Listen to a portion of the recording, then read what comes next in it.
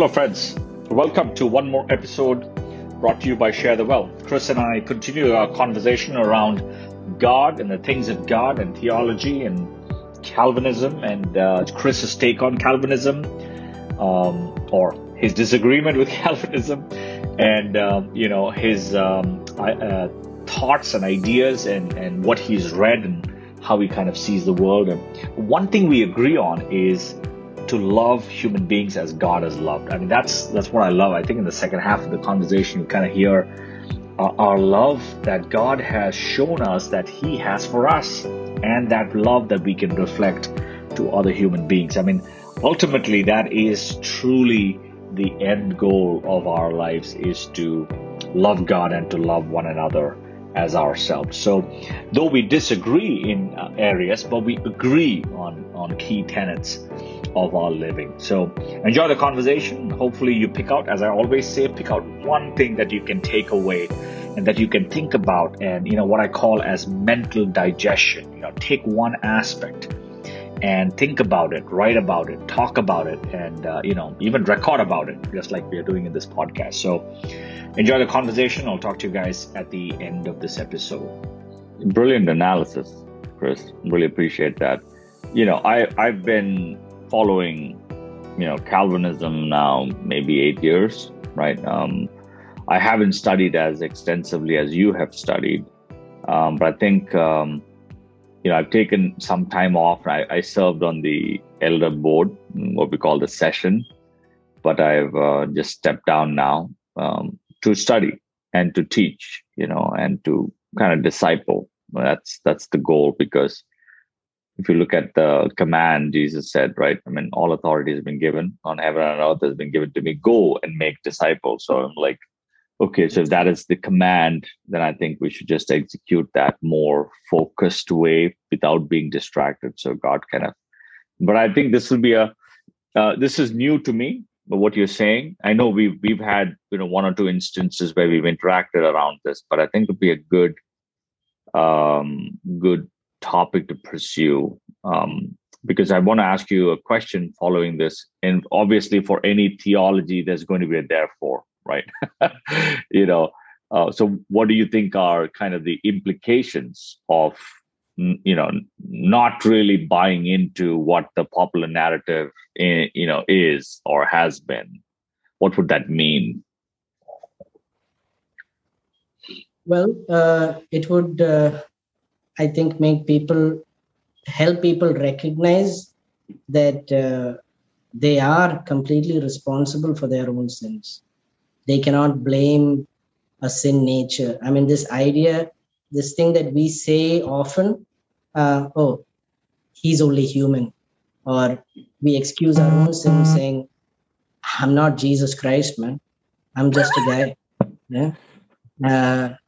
So, I mean, we excuse ourselves. We may not have all this theology behind us, but it's so pervasive in the environment that we live in, that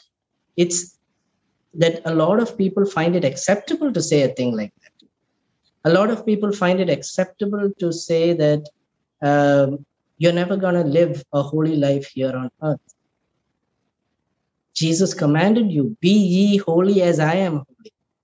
But why have we made it okay to say that you're never going to be holy? You can always strive to be. You will always fall. You'll always fall every day. And then we couch it in, church language. What is it called? Christianese. We couch it in Christianese to make us sound holy, even while we are sinning. I thank God for the grace he's shown me. I keep falling every day. Yeah, man, that's not an excuse to fall every day. The grace that God has given you is so that you can live a holy life. It's the strength that he gives you to live a sanctified life, right? But we keep saying stuff like, just thank God for his grace. And then we excuse all our sins behind that. We have failed to recognize that God's given us his grace. The grace that he's given us is not just for salvation. the grace that he's given us also helps us to live a sanctified life. And that's a strength that God gives us. He's given us his Holy Spirit. The scripture says that you will not have a temptation that you cannot overcome. And yet we allow ourselves to be overcome repeatedly by temptations and then continually say, I am falling back on the grace of God. No doubt, all of us sin. I sin. And it's not a question about not sinning. It's a question about not excusing ourselves by falling back on the idea that it's okay. I have a sin nature. God's still working on me. God is still working on me. There's no doubt about that. It doesn't give you that fallback option. Every time I sin, I am acutely aware of my failing. And I go back to Christ, knowing that I am fully responsible for what I have done. I cannot excuse the way I was born. I cannot excuse the place I was born. I cannot excuse myself for my upbringing. I cannot give all of these excuses and say that's the reason why I did this today, right? I am responsible for my sins. And so I think it pushes us to live a holy life. I'm not saying that we'll be perfect. God has asked us, Jesus has asked us to be holy as he is holy. I think that is something that we should strive for. That's one implication. The other implication of this, and it has to do with Christ himself. If we say that humans are born with a sin nature, does that mean that the incarnate Jesus was born with a sin nature? The answer from the other side would be no, because his mother and daddy, or rather his mother and Joseph, did not have a union through which Christ was born. Christ was born without intercourse, right? The Holy Spirit of God came upon Mary and Christ came out. Okay, so now that raises a lot of interesting questions. So when Jesus was in the womb, did it take 9 months for Mary to be pregnant with Jesus? Or was she at the 9th month when the Holy Spirit came upon her? Right? We know that it took some time because she sees Elizabeth. And he comes back, and then there's a time. So there is a time of about 9 months before Jesus is born, right? So then it's not like in WandaVision where suddenly on the 3rd day or 2nd day, baby comes out. So you've got Mary going through what's a normal delivery process with an incarnate being growing in the womb of Mary. Now, was there an umbilicus? Was Jesus given nutrition through Mary's food intake? Wouldn't that give the blood of Mary into Jesus? If that did give the blood of Mary into Jesus, and if Mary was born with a sin nature, wouldn't Jesus have a sin nature? And so Jesus keeps growing up, he gets delivered, and then, if Jesus was fed by Mary before he was weaned, wouldn't that give him the sin nature? So all of these questions are interesting questions where it implicates Christ himself as having been born with a sin nature. Now, let's say he wasn't born with a sin nature. Let's say Mary was just, let's just say Jesus was plopped in there, and the incarnate Jesus just grew for 9 months. And let's just say there was no umbilicus, and let's just say that Jesus was not fed by Mary before he was weaned. And let's say Jesus did not have a sin nature. Now, later on in the Bible, it says that he was tempted in every way as we are. There's no way that I think is that argument fails, I guess. Exactly. Right. Yeah. So Yeah. He have, did take on the nature of Mary. There's no doubt about that. Because, I think we refer to him as God man, right? So he's got two natures that's right. in him. One is of man. No, I know where you're going. It's a strong argument. It definitely is a strong argument. I never, to be honest with you, I've never thought about what you just said right now. So you should write it down. No, I have.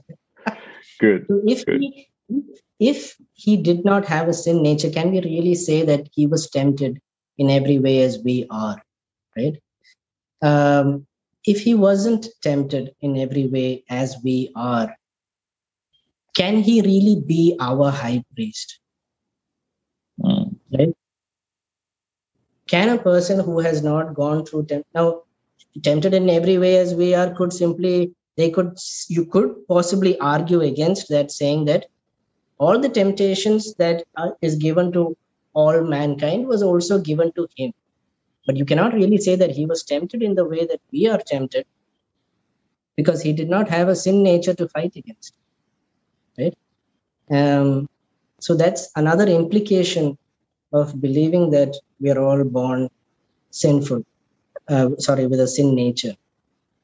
Now, if I say that I'm not born with a sin nature and I grow up, I am a sinner.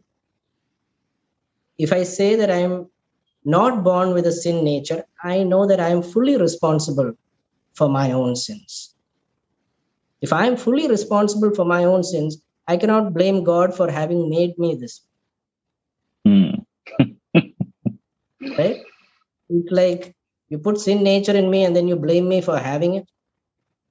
So that's another implication. Another implication is that it comes to the question of, let's say you believe that God makes the body, and God makes the soul, and God makes the spirit. I believe that. I believe that God makes the body, soul, and spirit. Now, if God makes the body, soul, and spirit, when does he put the sin nature in there? So these are difficult questions that need to be answered. Usually what happens when these kind of questions are asked is that a lot of terms are used, theological terms are used, but I've not really found a convincing argument. Very often people say these things are deep, it is too difficult to understand, it is a mystery. That's acceptable, but not if there's a better explanation. You can't say that it is a mystery and then say that there's no doubt this is the truth, unless it's clearly mentioned in scripture, right? So that's one of the implications. One of the main implications that I find really troubling is, let's say we are born with a sin nature. What about all those infants that died in infancy? So if you're saying they have a sin nature and you're saying they have the guilt of Adam, would that mean that those infants never go to heaven?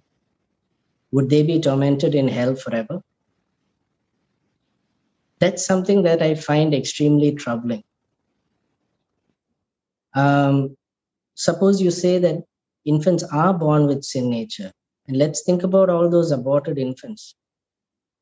Through no fault of their own, someone decided that they should be aborted, and then they spend an eternity in hell for not having even grown big enough to know what faith is, to have faith, right?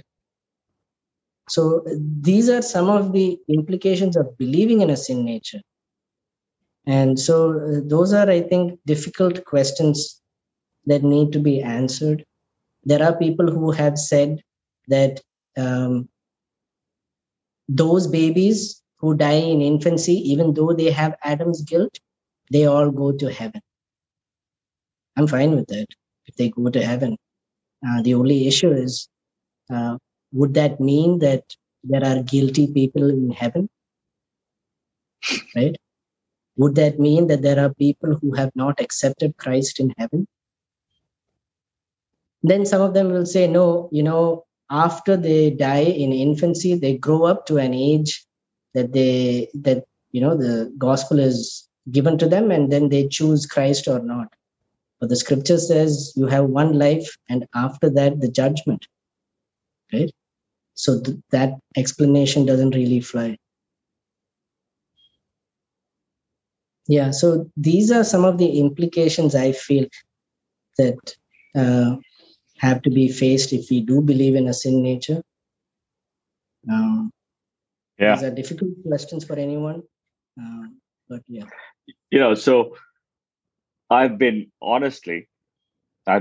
reticent to this view, but listening to you today, Chris, kind of causes a pause for me, because I think you have a valid argument, and I think a set of questions that need to be answered consistent to the view, right? So the implication follows the premise, right? The application of that premise follows. It has to follow, right? It has to be consistent. It has to be both ways consistent, right? There's got to be a two-way street which has to be consistent. So appreciate you sharing, your thoughts around this. And if you have some material, have you published that material or not? Not really, no. I'm still studying. I'm still writing. I want to make sure that, I've got books. I've got probably around 20 or 30 books on just original sin nature, total depravity, everything from Andrew Murray, Berkouwer. There's a lot of Calvinist authors in there. There's Madhume and Reeves. There's a lot of people in there, F.R. Tennant, and all of that. There's a lot of reading to be done. There's a lot of studying. Yeah. So if you have some even material, we can publish that, right? We can publish that and have people think about, what they mean. The other implication that I thought about is evangelism, right? Evangelism meaning sharing the gospel with folks, right? Does it disincentivize us even sharing, knowing that whoever is part of that limited atonement, if they are going to be saved, obviously we will be culpable if we say we do not share the gospel, right? Woe unto me if I don't preach the gospel, Paul says. So I don't think it's an excuse, but there is a potential disincentive for people to not be as enthralled by sharing the gospel with everybody. Yes. It's muted, right? It could be muted. I'd like to argue for your side first before I tell you about my side. From the Calvinist perspective, the best argument that they have, there's two. One is it's been commanded, and that's why I do it, right? To share the gospel. And the second argument that they have is the number may be limited, but you never know if the person you never know who it is. Exactly. Part of that limited is part of that atonement, is part of what is one of those whom Christ had died for. So those are, I think, the two strongest arguments from the Reformed side. Personally,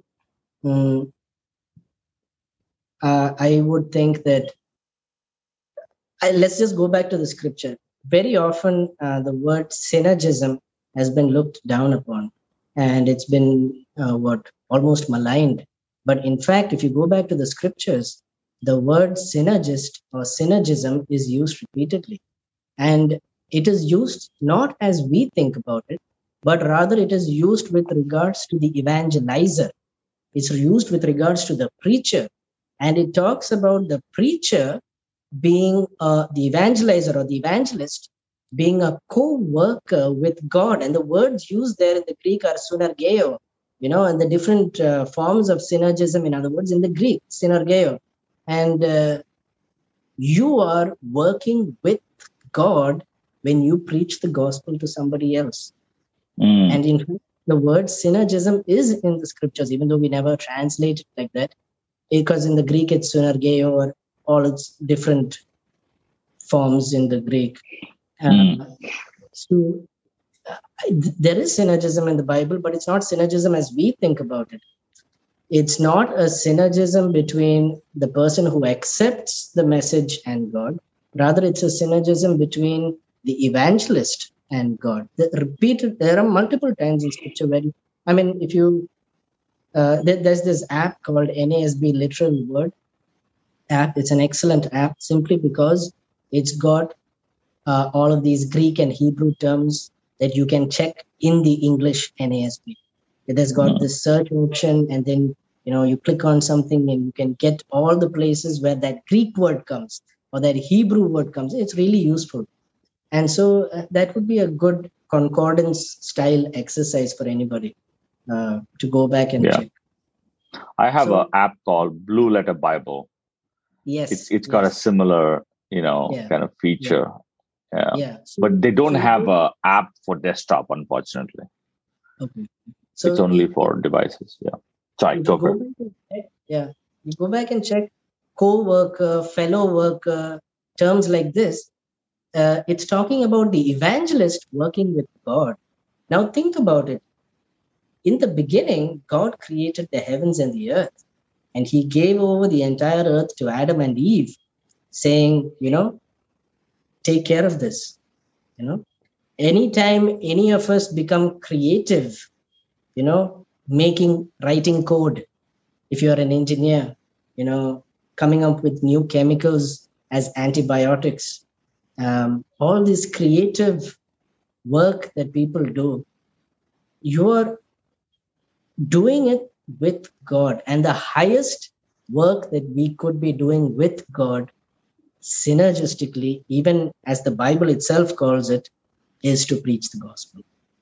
Yeah, so that beautiful. Itself is a great incentive to preach the gospel. Right. So it's really, your argument is really, it's not because somebody just told me and therefore I have to do this tick in the box command, or I don't know who it is, so I just do it for the sake of, but it really is something much more beautiful than just, that's an awesome view of. About your practice. You're a co-worker with God. Imagine if I was told I am a co-worker with the CEO of the company that I work at or the hospital that I work at. What kind of drive would I have to do the work that, is given to me? But that being said, I wouldn't put down any evangelism that anybody does, because ultimately it is the name of Christ that must be preached. And right. I'm always happy to know when someone comes to Christ. And so no, definitely. Yeah. I think it's the mental view of what the privilege is. I think any action, like Paul says, whether you do it with good intention or contempt in your heart, Christ is preached, so I'm happy. But I think it's just about the way we approach it, right? We can always engineer the way we approach it in our heads, right? So you are motivated to do it all the time, yes. Right? Because you have a reason. And in fact, we mustn't just look at it as something that finishes over here. We must look at it as something that will give us rewards in the coming life, right? It's come to a point now when it's not popular to say you should do this just for the sake of doing it, just to follow the command. No, I mean, the scriptures themselves says that, for the treasure laid, what was it? For the prize set before him, he went forth and did that. Right? Yeah. So for the joy set before him, he endured the cross. Right. yes. Yeah. And you look back at Isaiah, where it talks about that in Isaiah 53. And towards the end of Isaiah 53, it talks about, the kind of glory that he would receive, the prize that he would receive at the end of it. So if the Bible itself says that this is a good motivation for you to have, why do we stop people from having that motivation? That's awesome. Yeah. So I don't know if I've been talking to, an MD or I'm talking to a theologian, but I know, Chris, you love to read. You've really invested a lot of time. I know personally that you also, have invested time to read the original languages, right? Both the Hebrew and the Greek. Am I right in both the languages, right? So yeah, I'm still very slow reading it, but yes, I do read it. Yeah. So which is phenomenal, right? Which I think is God has given you a gift. There's no doubt about it. To be able to cram in all of this information and kind of help synthesize it in a way that will then have implications on, life choices, motivations, and hopefully inspiration for people to pursue. Right? He's worth the investment, right? It's the highest. I agree with you that this is the highest calling is to pursue him, right? I don't think there's anything. What you said just now, that is amazing. All of these people who say stuff like, I used to be an engineer and I used to be the head of this and the head of that, but I gave it all up to become an evangelist. No, man. You gave up junk to become an evangelist. That's how we should be saying it. I know. Yeah, and I think I think we need more folks like you and I are thinking that this is not a side gig, right? And people, I've corrected people, at least corrected. I might be pharisaical in thinking that correction, but I've challenged people. I think that's a good way to say. Challenge people to kind of say all of us are full-time workers. Our places where we go to work is different. Some go to the church building. Some go to the office. It's you're never part-time in this calling, right? So, and why would you not want to share something that brings so much joy to you? You should be an ultimately selfish person, that you have unlimited of something, of wealth, of joy, of peace, of all that we receive from him. Why would you not want to share? I mean, this is ultimate selfishness. I think if you cannot share, and I could be sounding judgmental, but if you think for a moment that if I thought for a moment I had unlimited cash, would I not share? Would I not say, come and take it? I'm not shoving it down people's throat, but at least offering it, right? Saying, hey, there's so much money here. And why don't you take it, right? So yeah, that, we might sound judgmental, but I'm conscious of that. But also, I don't think we should pull the punches there to kind of challenge one another and say, hey, I think we can do better, right? In terms of how we're thinking. Yeah. For introverts, it may be a little harder, but me personally, I faced a huge challenge in trying to preach the gospel to others. And so I found a workaround kind of thing, because it's very difficult for me to figure out. So a lot of people say, oh, you're a doctor, man. You can preach the gospel to everybody. What a lucky fellow you are. Such a great ministry. I'm like, when am I exactly supposed to tell the gospel to him? Just before I write his prescription? That's something that makes people a little uncomfortable. It's like the barber who tells the gospel and asks, will you accept, just as the blade is coming near the knee. So I had quite a tough time figuring out what to do, when to tell. And the way I worked around it was, I haven't done this for a while. But when what I used to do was, I found that people are not,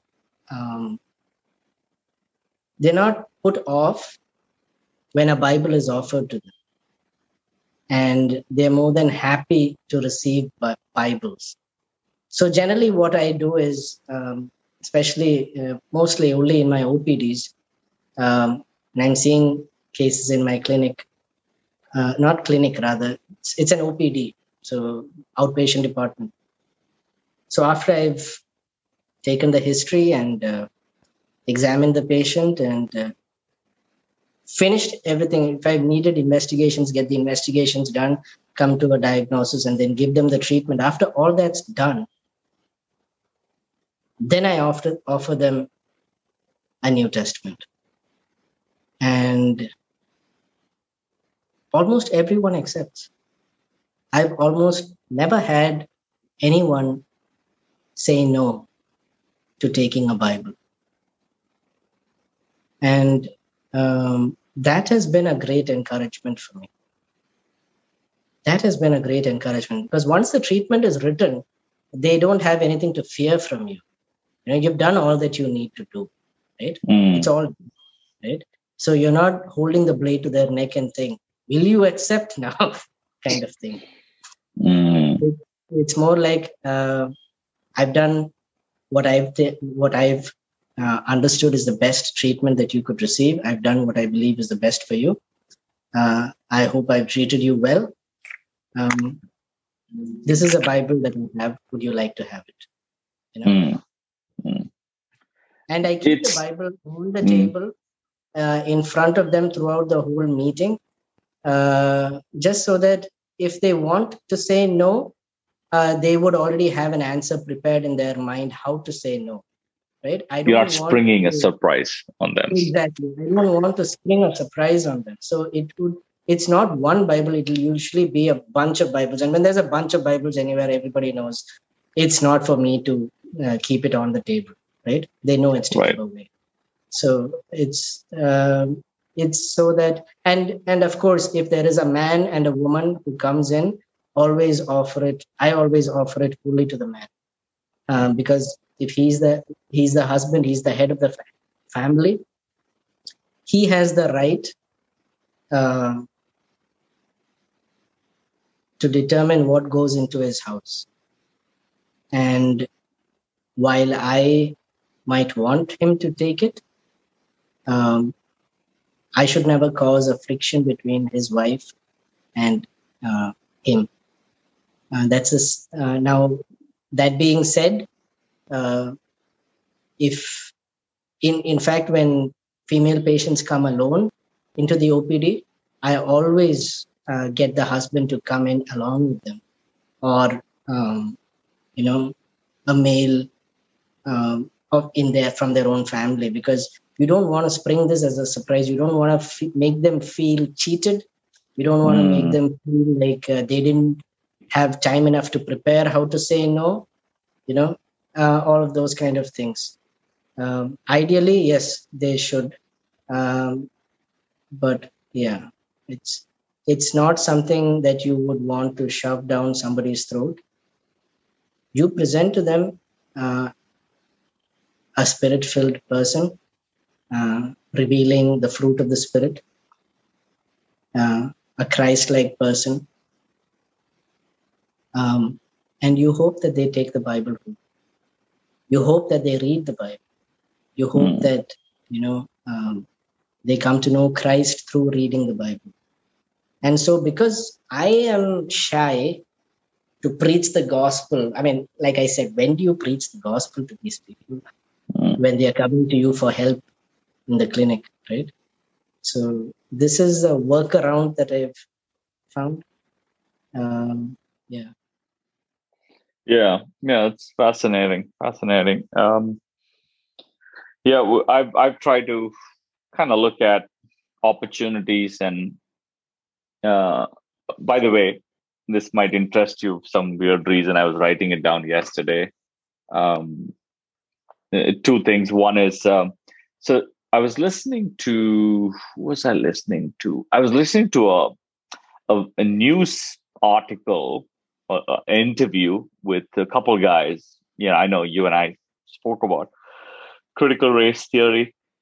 Get into it. We'll come back to it at some point, right? We have to talk through it because I think that's taken off, and it has kind of spread into, not spread, but it has been evangelized. Let's put it that way, across the world now, across the US at least, for sure, or across the Western society. But to kind of, so there was a teacher who was being interviewed. He was actually let go from his school. He was a mathematics teacher, and he kind of opposed that. I'll send you the article. I actually sent the article on the discussions forum, so you probably would have seen that. Okay, you could take a look at it. But interesting, he was talking of this word called seduce and educe. So it's interesting. So seduce, so I was like, oh, wait a minute, let me kind of do this, word search. So seduce is to lead astray, right? And educe is to bring out or develop. So education, when they say educe, is kind of bring out or develop. Then you mentioned didactic, which is deduce, essentially, right? It's deducing or actually arriving at by reasoning. And there's another one called induce. You probably know, from Maya always gets induced, IVIG. So there's another bring. So I was trying to look at this, bring about or give rise to. And obviously the Holy Spirit does not seduce us, but he does do all the rest of the things, right? Educe, bring out, right? Deduce, help us arrive. And then induce, bring about or give rise to. It's quite fascinating to see that, because, I probably have told you this, but, just for the record, you are one of the ones that you are the first doctor to actually deduce what Maya had as condition. You remember that, right? Many, many years ago, I sent you the report.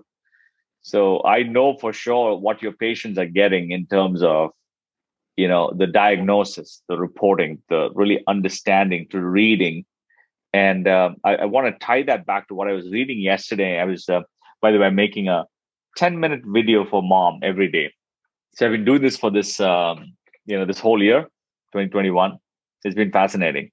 So you should attempt to do that as well. I know you read, but like if you can summarize what you read like in 10 minutes and then video log it, it's awesome. So you should do that. But I was doing that in the context of that. I was reading Philippians 4:4. It was quite fascinating. It's 4:4 to 4:7 says, "Rejoice in the Lord always." And again, I will say, rejoice. Let your reasonableness be known to everyone. The Lord is at hand. And I was like, rejoicing, reasonableness, Lord is at hand, right? Fascinating combination. That when the Lord is at hand, meaning when you recognize his presence more and more, when you kind of engage with him, the one thing that you get out of it is you're joyful all the time.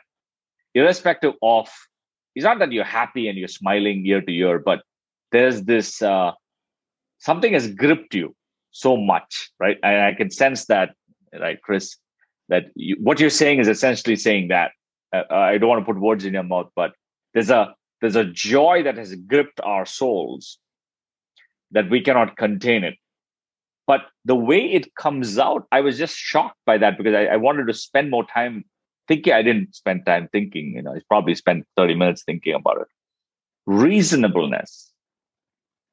It's like, how can we go from rejoicing, which your imagery is jumping up and down. Somebody is really jumping up and down with so much of joy.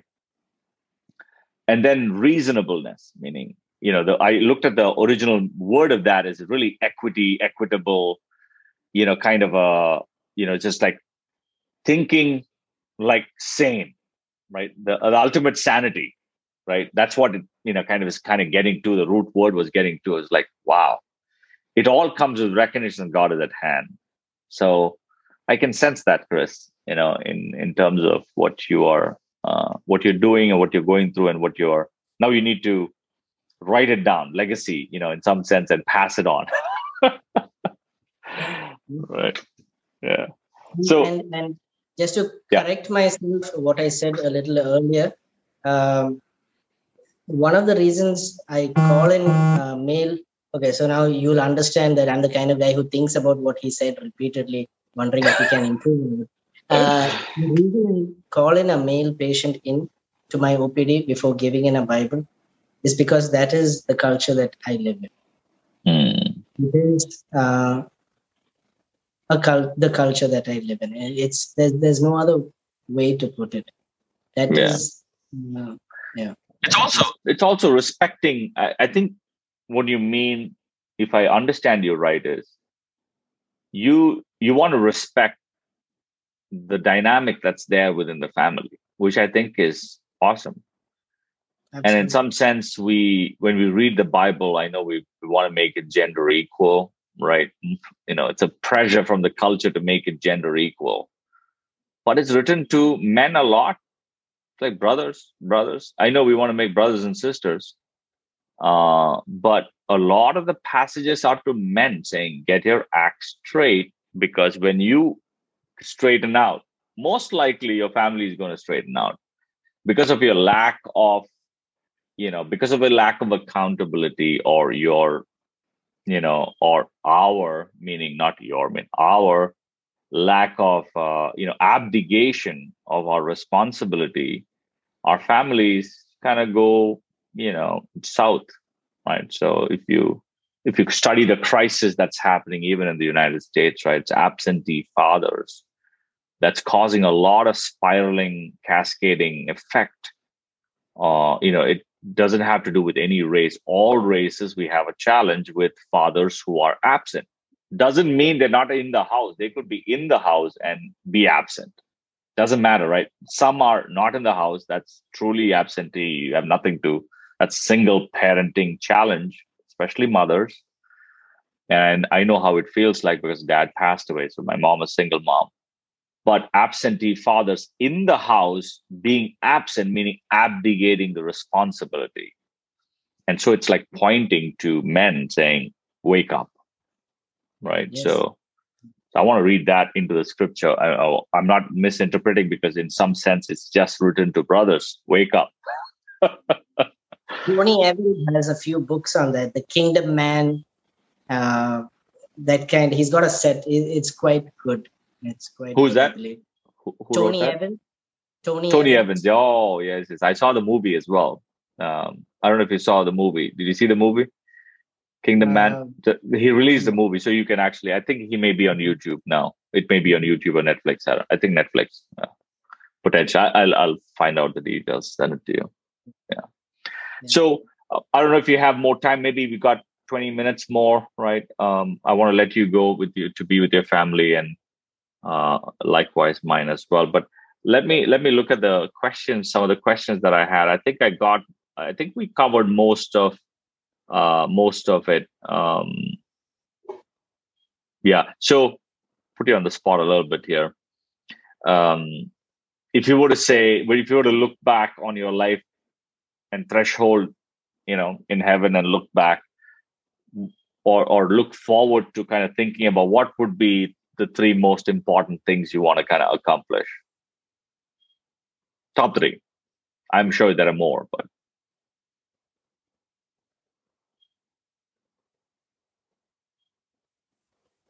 The only thing that we accomplish that lasts forever is how you impact the kingdom.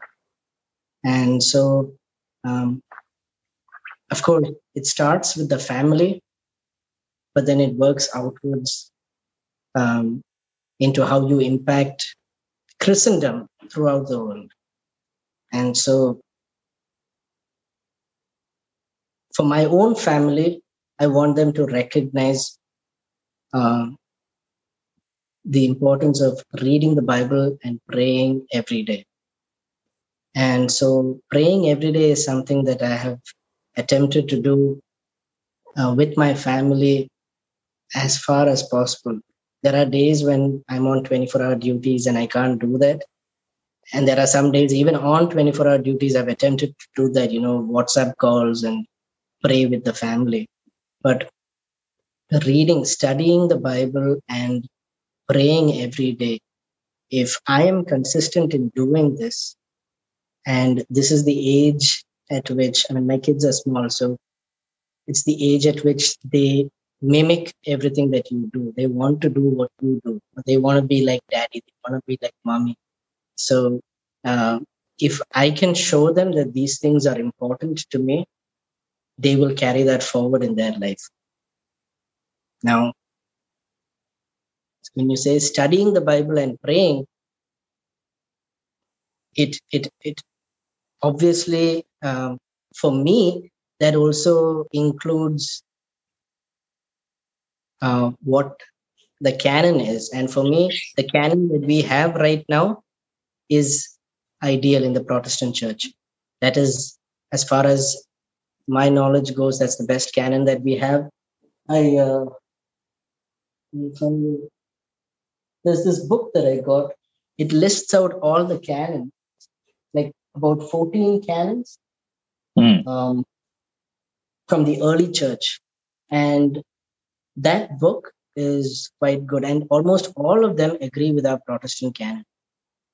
Surprisingly, Jerome, who translated the Latin Vulgate, he himself wanted us to be limited to what we today call the Protestant canon.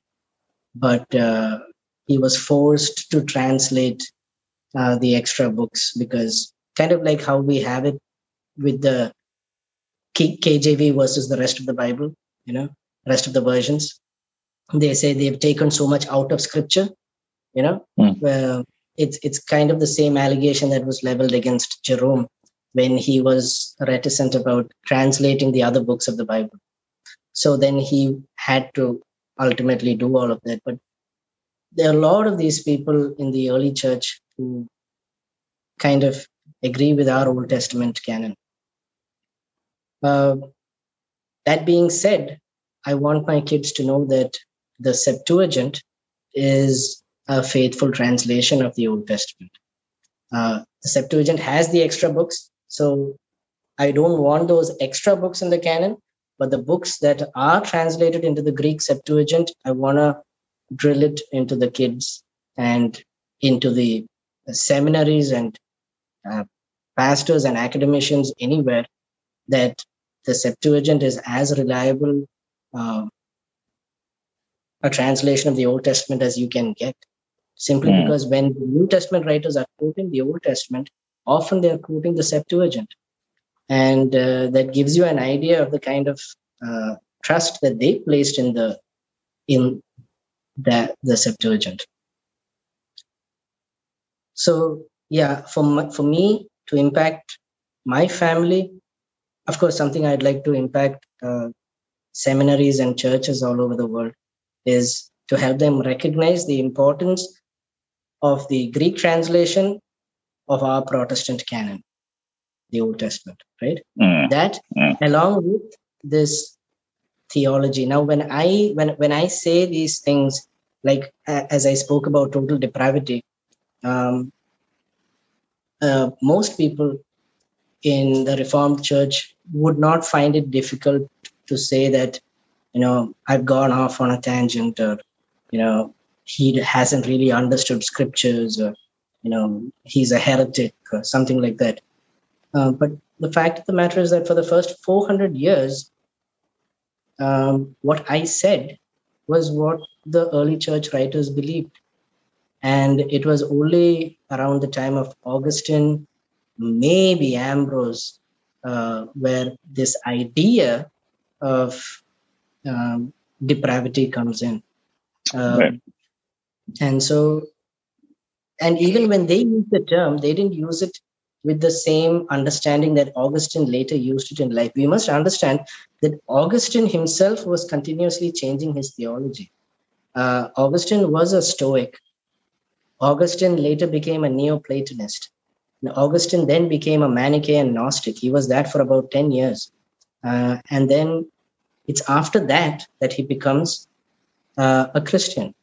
And as soon as he becomes an Orthodox, as soon as he becomes a baby Christian, he completely gives up all of his Manichaean beliefs and he's continuously writing against them. And so if you read Augustine's writings, the first few years of his life after he becomes a Christian, his writings are all talking about free will and, all of that kind of talk. And then later on, towards the end of his life,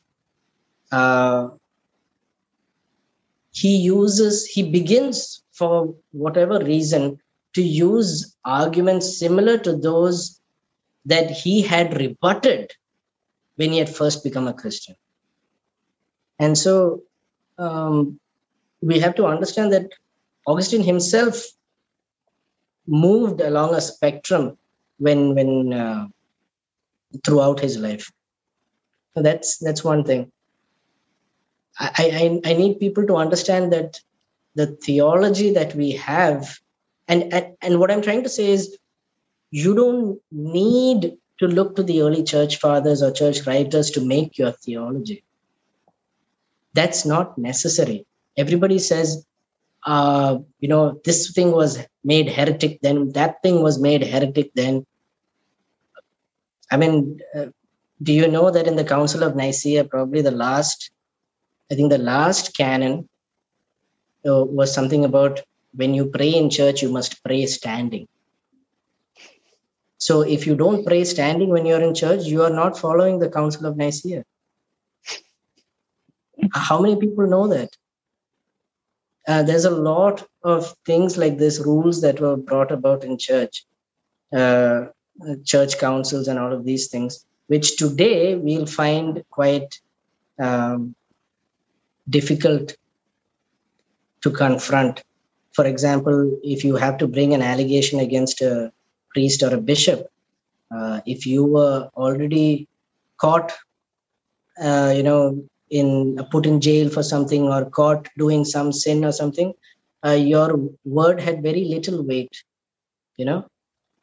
so anyone who's been to jail can easily be wronged, and it would be very difficult for them to get justice.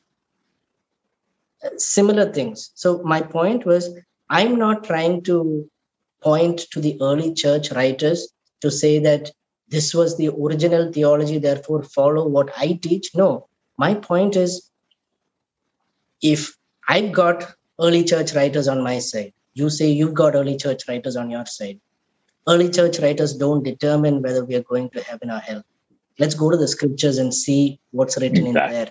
Get back to the Bible and see what the Bible teaches. Yeah, you and I concur on that, because I think we put tradition, history, and this is not just Orthodox, Catholic, or Protestants, right? Reformed. We put our historical figures above the Bible, and so we almost do eisegesis using historicity and whatever has been recorded. So we kind of read Calvin into the Bible rather than say, hang on a second, is Calvin emerging from the Bible? And this is a challenge that we have across the patch. Even all Christian documentation and sometimes books and curriculums and course material is sometimes driven, not meaning to say that we should not launch it, get after it, but it's reading a framework into the Bible rather than allowing the Bible to define the framework. I've always kind of resisted that, in my conversations and in some of my discussions that I've had, among leaders in the community and church. It's like, let the framework emerge rather than take a framework and then find the verses. That's right. That's right. Yeah. So you and I agree on the approach. One of the things that was taught to me as soon as I became a new believer was how to study the Bible. And so there was a few rules that were told to me: when you're making a doctrine, this is the way it's supposed to be. One of them was Scripture interprets Scripture. Right. The plain meaning of the Scripture is the right meaning of Scripture, unless the context informs you otherwise. Right? So, I mean, there's a few like that. I mean, when you're studying a particular topic, go to all the verses that use that particular word. Like, for example, if you're studying baptism, go to all the verses that have the word baptism, baptized, baptizing, all of that, and then you put it all together. See what comes out of it. Right.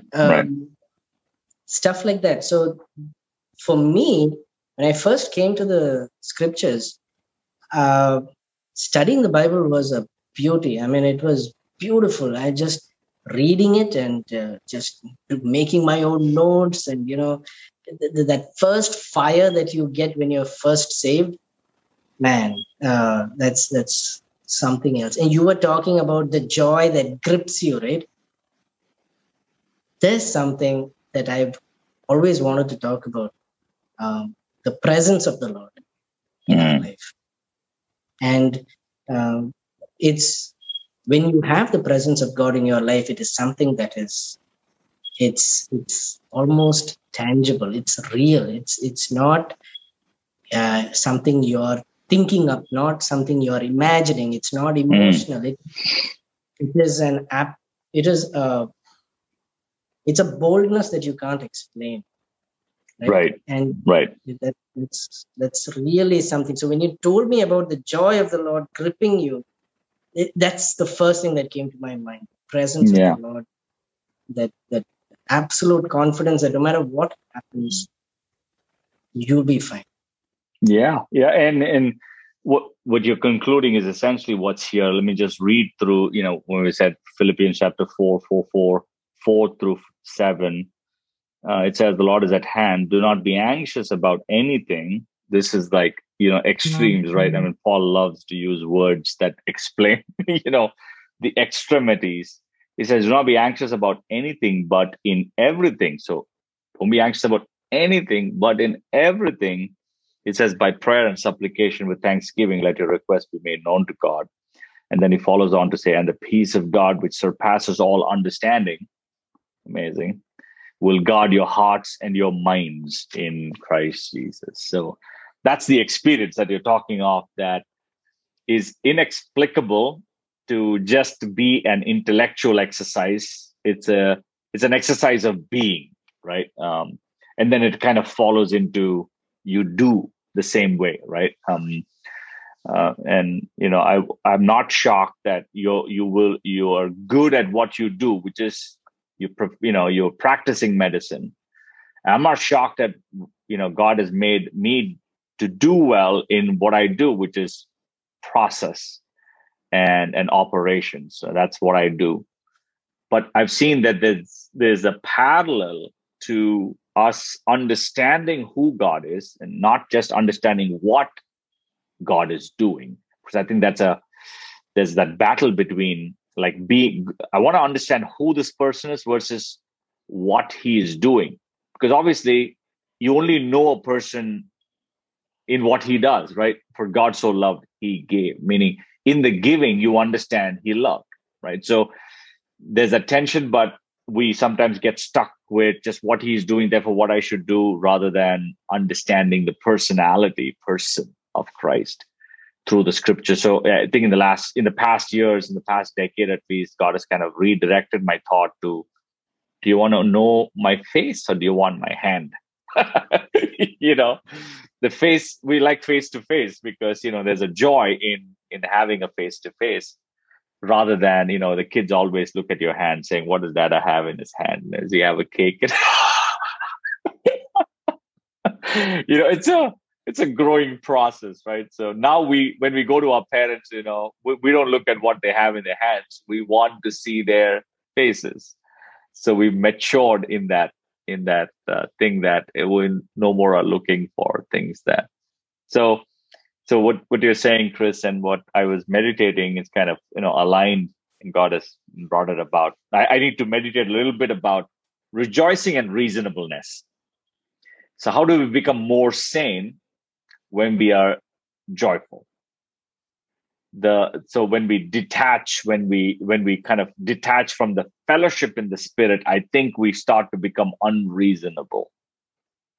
Whether it's at work or whether it's at home or whatever, we become more reasonable and more joyful as we are more plugged in to the presence, co-workers, right? You said co-regents, co-workers with the Holy Spirit and with Jesus Christ himself.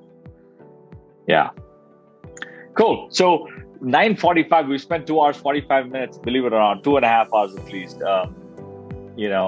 Anything that you'd like to say that I didn't ask or we didn't discuss, anything?